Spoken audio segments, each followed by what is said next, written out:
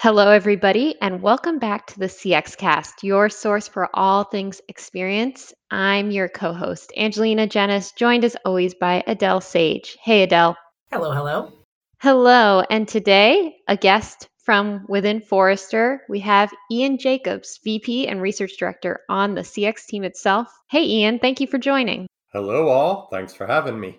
So, Ian, although you are new to the CX team, you are not new to Forrester. Can you give us a sense of your background and coverage area so we can figure out how you got here? Sure, absolutely. So I've been at Forrester about a little over 7 years. And for all of that time, I was focused on one of the core functions that drives customers' perceptions of their experiences with brands, and that's customer service.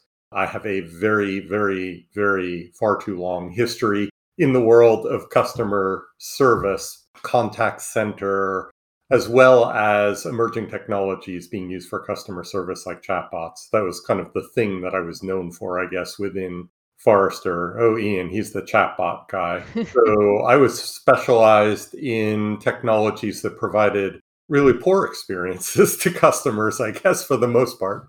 And I came over to the CX team in April. So it's been just about 4 months since I joined the CX team. And longtime listeners may remember you from episodes like episode 178, Use Emotion to Beat Customer Service Stagnation. So while you are not new to Forrester and new to the CX team, you are not new to the CX cast. So welcome back. That's true. And that episode, I think, is a good indication of one of the reasons that it's a good fit, I think, having me on the CX team. A lot of the issues within customer service are CX adjacent or actually just are CX, and contact center people don't even know to call it that. Like that focus on emotion and how one might focus on emotion and how one can engender the right kinds of emotions in customers to make the experiences compelling. All of that stuff is my old world, but also obviously stuff my team is working on right now. Same concepts. Yeah, so what is your team working on? If you could just generalize it to a few topics, because I'm sure the list is endless, but at a high level. Right. So the customer experience team at Forrester is divided into two sub teams. We're all one big happy family, but as you say, I'm a VP research director on the team. There is another one. My sub team, or half of the team, is focused on design thinking, user interface design, digital experience design, inclusive design is a big topic going forward for this team. The things that I think we were most known for in the past were those like designs for emerging experiences. What does it mean to do digital design or design for digital experiences, as well as something that seemingly no other analyst firm is paying attention to, and I'm baffled by that, which is digital accessibility. And we are opening the aperture on that research to broaden it to inclusive design. So, not just looking at the needs of designing for people with visual impairments, for example, but opening that up to design for all of the characteristics that make up the wonderful breadth of humanity and how you might incorporate that into your brand's design approaches, design systems. For like practical, tactical things that we do, we're doing design of emerging technology experiences, like design for chatbots. What does the design part of that look like? Not just the use case selection, but the broad design. How do you decide on a personality? What kind of language do you use? What kind of intents would you handle? How do you handle it when the bot doesn't work? How do you design this sort of failover process?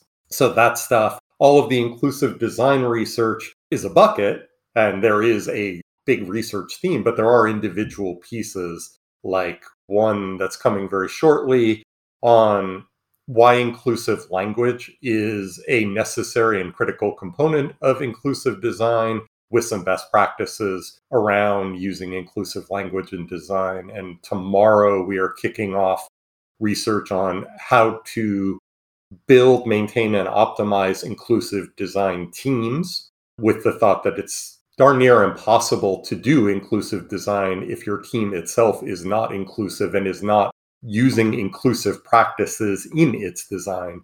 So it's both the constituents of the design team and the practices of those design teams that we're going to be looking at. We also do a lot of work around user research, how to actually do primary ethnographic research as well as secondary ethnographic research for design. So those are some of the big topics that we're looking at. I can see the connection with what you used to cover. Now that you're on this side of things, is there some example you can share of something interesting that you learned with this new perspective? Yeah, absolutely. Although I will say I've been an analyst for a very long time. I've been an analyst for 18 of the last 20 years, something like that. So it's hard to surprise me. I'm pretty sure you are good at learning new things. So, Oh yeah, absolutely. But one of the things that surprised me initially when I became an analyst all those years ago was why brands actually nod their head and say yes, yes, yes, and then ignore the analyst's advice, right? All of the sort of operational stumbling blocks that exist within organizations that say, yes, you agree intellectually that that's the best path forward, and you're not going to do it anyway, right? When I joined the CX team, I learned the CX angle on a lot of that. So that I think is the area where I've had the biggest surprise, where brands are being given lots of advice about how to democratize design, for example, right? Make it so that design thinking is a core of the enterprise. And I've always wondered this coming from the contact center world, like you have to apply design thinking to service processes. Otherwise, they just develop organically and they're inefficient, they're sclerotic, they're neurotic as well, right? So I didn't understand, like, if we could map out why you would do this or need to do this, why brands weren't doing it. And I started to see that, for example, for democratizing design, they'll have a big workshop for like most of the company and they'll all go through it. And then there's no follow up. Like, okay, you got your little certification that you sat through the design thinking course, and then no framework to apply it to your job on a day-to-day basis, no follow-up, re-energizing sort of re-educational possibilities, all of those things falling through the cracks.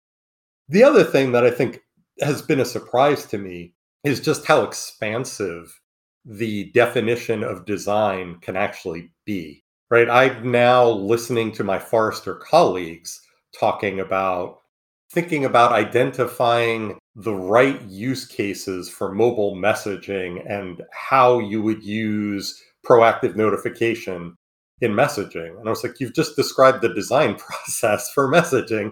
Hey, you're doing design. And they're like, no, we're not. We're just doing mobile messaging or whatever it is, right? Whatever topic.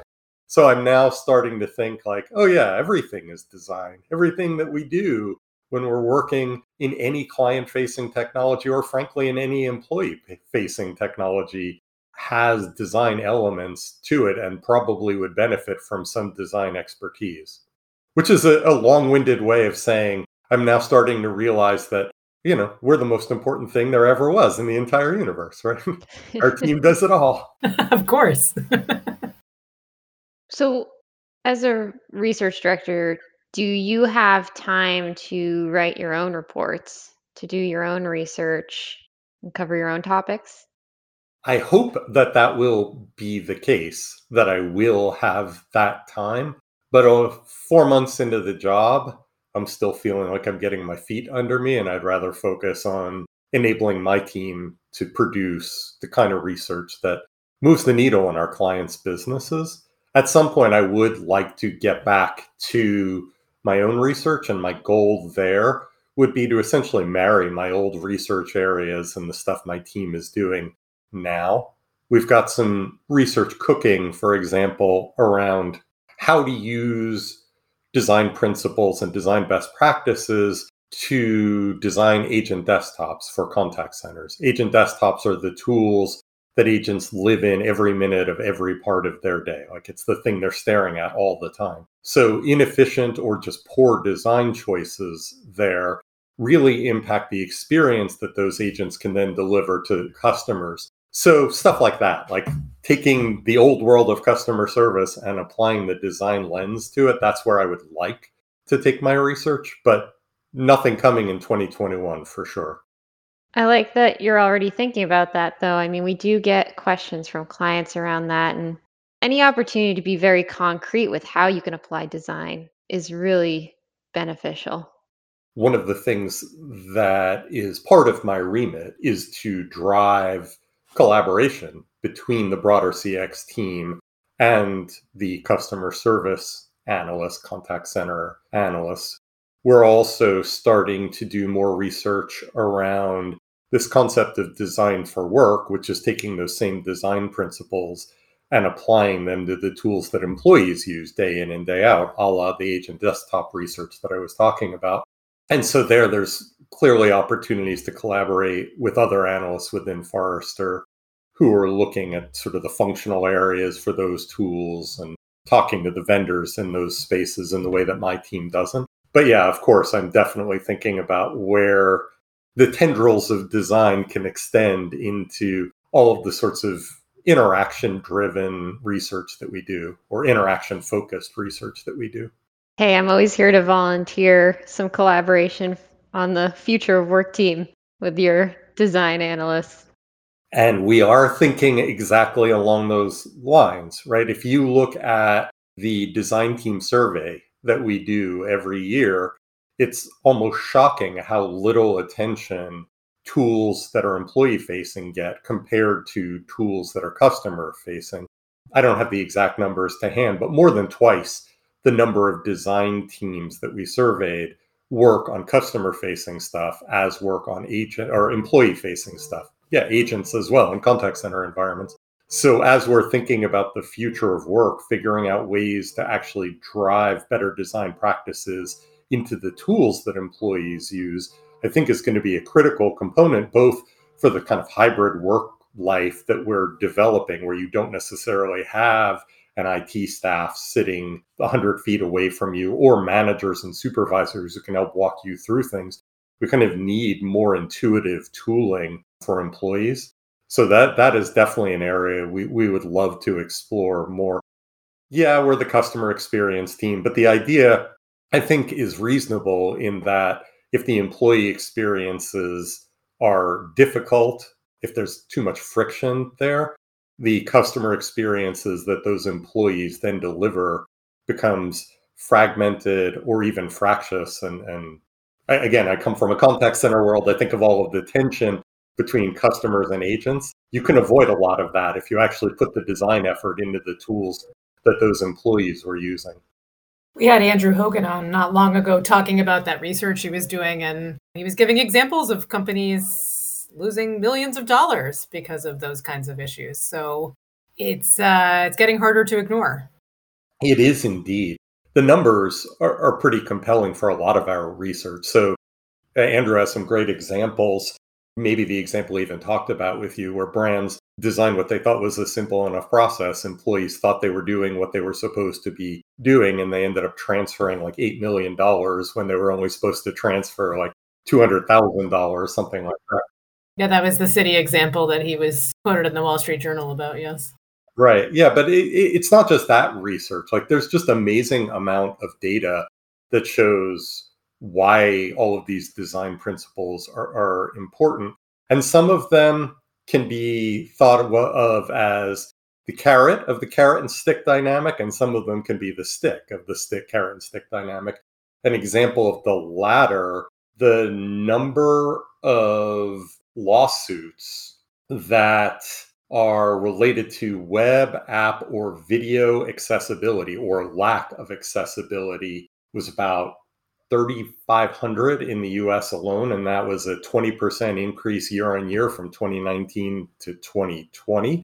Right. So if you wanted to think about why it's good to actually start to think about inclusive and accessible design, avoiding lawsuits is a really good reason. It's not the best reason. It's actually just the right thing to do.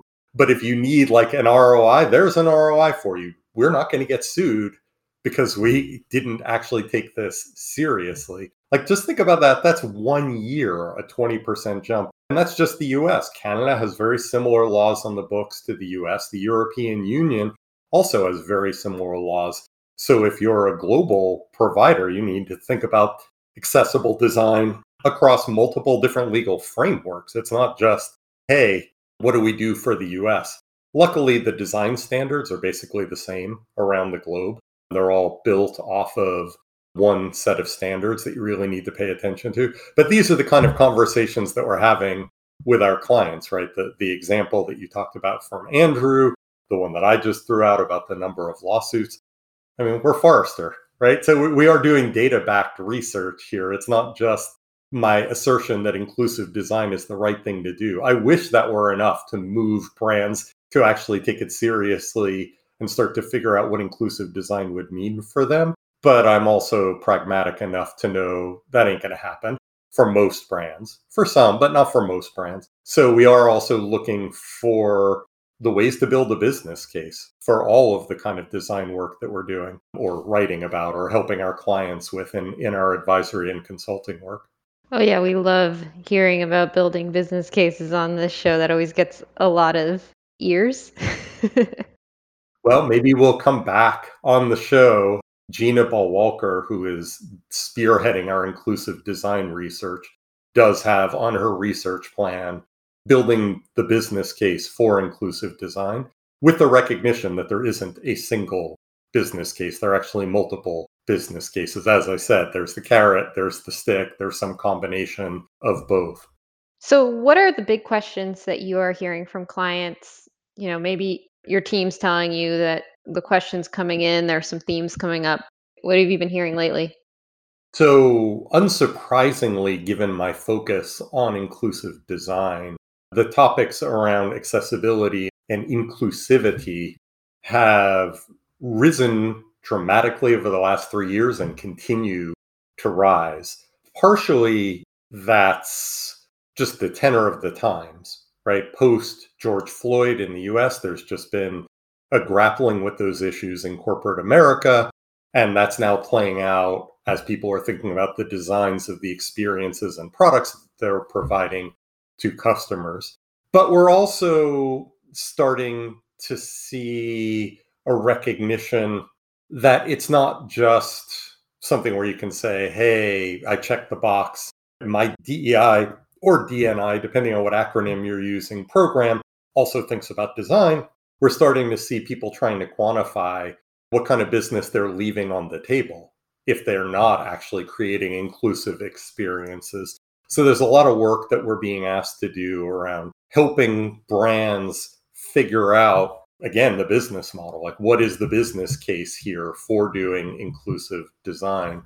I mentioned before work around design around chatbots.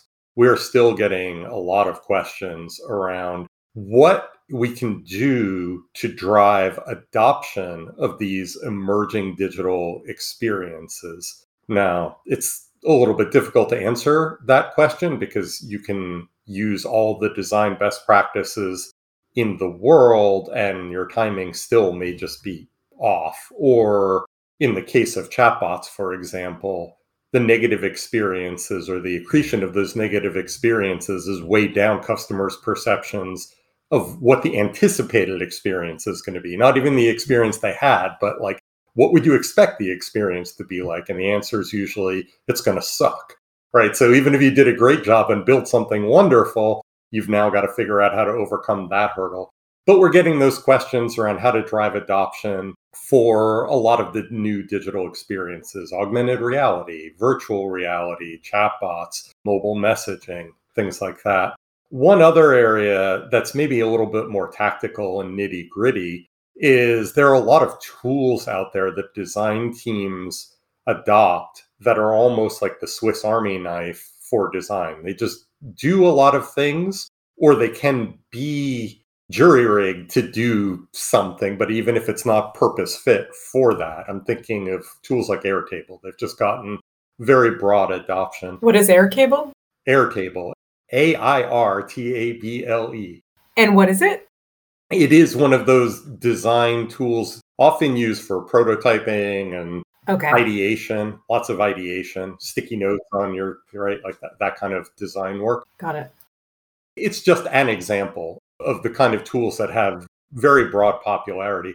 But we're starting to get questions around where there are startups or specialist vendors who actually tackle specific niches rather than just trying to force fit this function into a single tool. Airtable is great. It's an amazing tool, but it doesn't really do everything, nor should it, right? I don't even think the vendor would think that they should be doing everything. So we're starting to get questions around things like user research, how you actually build a repository for your user research, and how you then take that research, do the analysis from it, and dispense that analysis around the organization where it's needed.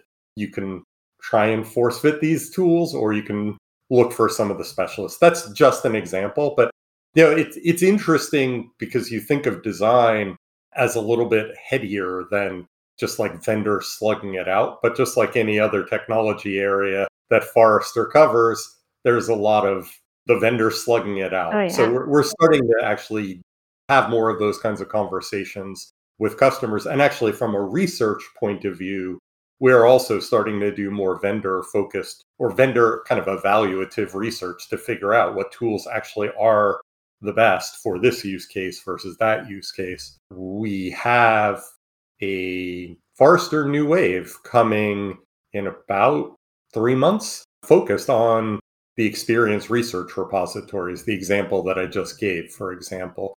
So we are going to start to dig in to do more of that. And that's driven by the increase in questions from clients who are actually looking for real guidance around the tools. Yeah, that's big business now. I saw Figma was valued at 10 billion recently. It's crazy. Huge amount of money, huge amount in the space. There's also a lot of M&A going on Mhm. in the space. Qualtrics buying Clarabridge, for example, Yeah. kind of shaking up the tooling space. That's Survey and VOC. Still, the broader CX space, there's a lot of money being spent in the technology area right now. So again, we are responding to clients' needs here, and we'll be focusing more of our efforts there. I can also answer a question you didn't ask. Please do. What questions do I wish we were getting more from our clients that we're not hearing? That's a good one. There are two areas. One, you're going to say, yeah, of course, he's the contact center guy. So, of course, he would think that. But one of the things that was animating the contact center space about 4 or 5 years ago was, where does contact center live within an organization? At that point, marketing teams were in the ascendant. They had a lot of budget. And some CMOs were saying, we own the contact center. Whether it was a good fit or mostly a bad fit, that's what was going on. Now, I kind of wish we were getting the same for like, where does CX live? Where should it live within an organization? I would love to get more questions around what works for what kinds of organizations, and should there even be a single CX function, or is it a hub and spoke system that's diffused throughout the organization, right? Just the actual core model for CX is not something that we're getting a lot of questions. We do get it occasionally, but often it's pieces of customer experience. Where does user research live? Is it a CX function? Is it a product management function? But not the whole of what we think of as CX. So that's one question that I wish we were getting. The second is going back to inclusive design, a favorite topic of mine. I wish we were getting more questions that were about that carrot side, right? A lot of the interest from clients has been, how do we avoid lawsuits? Again, how do we burnish our DEI credentials? There are definitely individual leaders who are asking us questions who really believe this is the right thing. In fact, pretty much everybody who's involved in accessibility is a zealot about accessibility because they realize just how critical that is to providing proper customer experiences to a broad array of the population. But I wish we were getting questions around inclusive design and accessibility from the people who aren't involved in those efforts already, right? We've already got the converts, but what about the CEO of company X trying to figure out how to actually drive true DEI into the brand's DNA. Those are the people who should be asking these questions rather than the person who's been put in charge of accessibility. They're put in charge because they care about it. I love helping them. I do. I think it's one of the best things that Forrester does overall is helping those people. But I wish we could up-level that conversation to other people in the organization and get them to really start trying to tap into Forrester's expertise around this. It's great to hear. It's good to hear about all the things not getting asked and the things getting asked. It's a good balance. Well, just hearing you go through all of those different topics, it's bringing up memories of episodes past. We've had Gina on talking about inclusive design. We've had Andrew on, as we talked about, Kelly talking about her research, including the sort of beginnings of the research repository stuff. So thank you for summarizing all of it nicely for our audience. It was great to have you, Ian. Thanks for having me again. I love it. And hey, to the audience, here I am. Come ask me some questions. Everyone, that was Ian Jacobs, VP Research Director on the CX team. And this has been another episode of the CX Cast. Thanks for listening.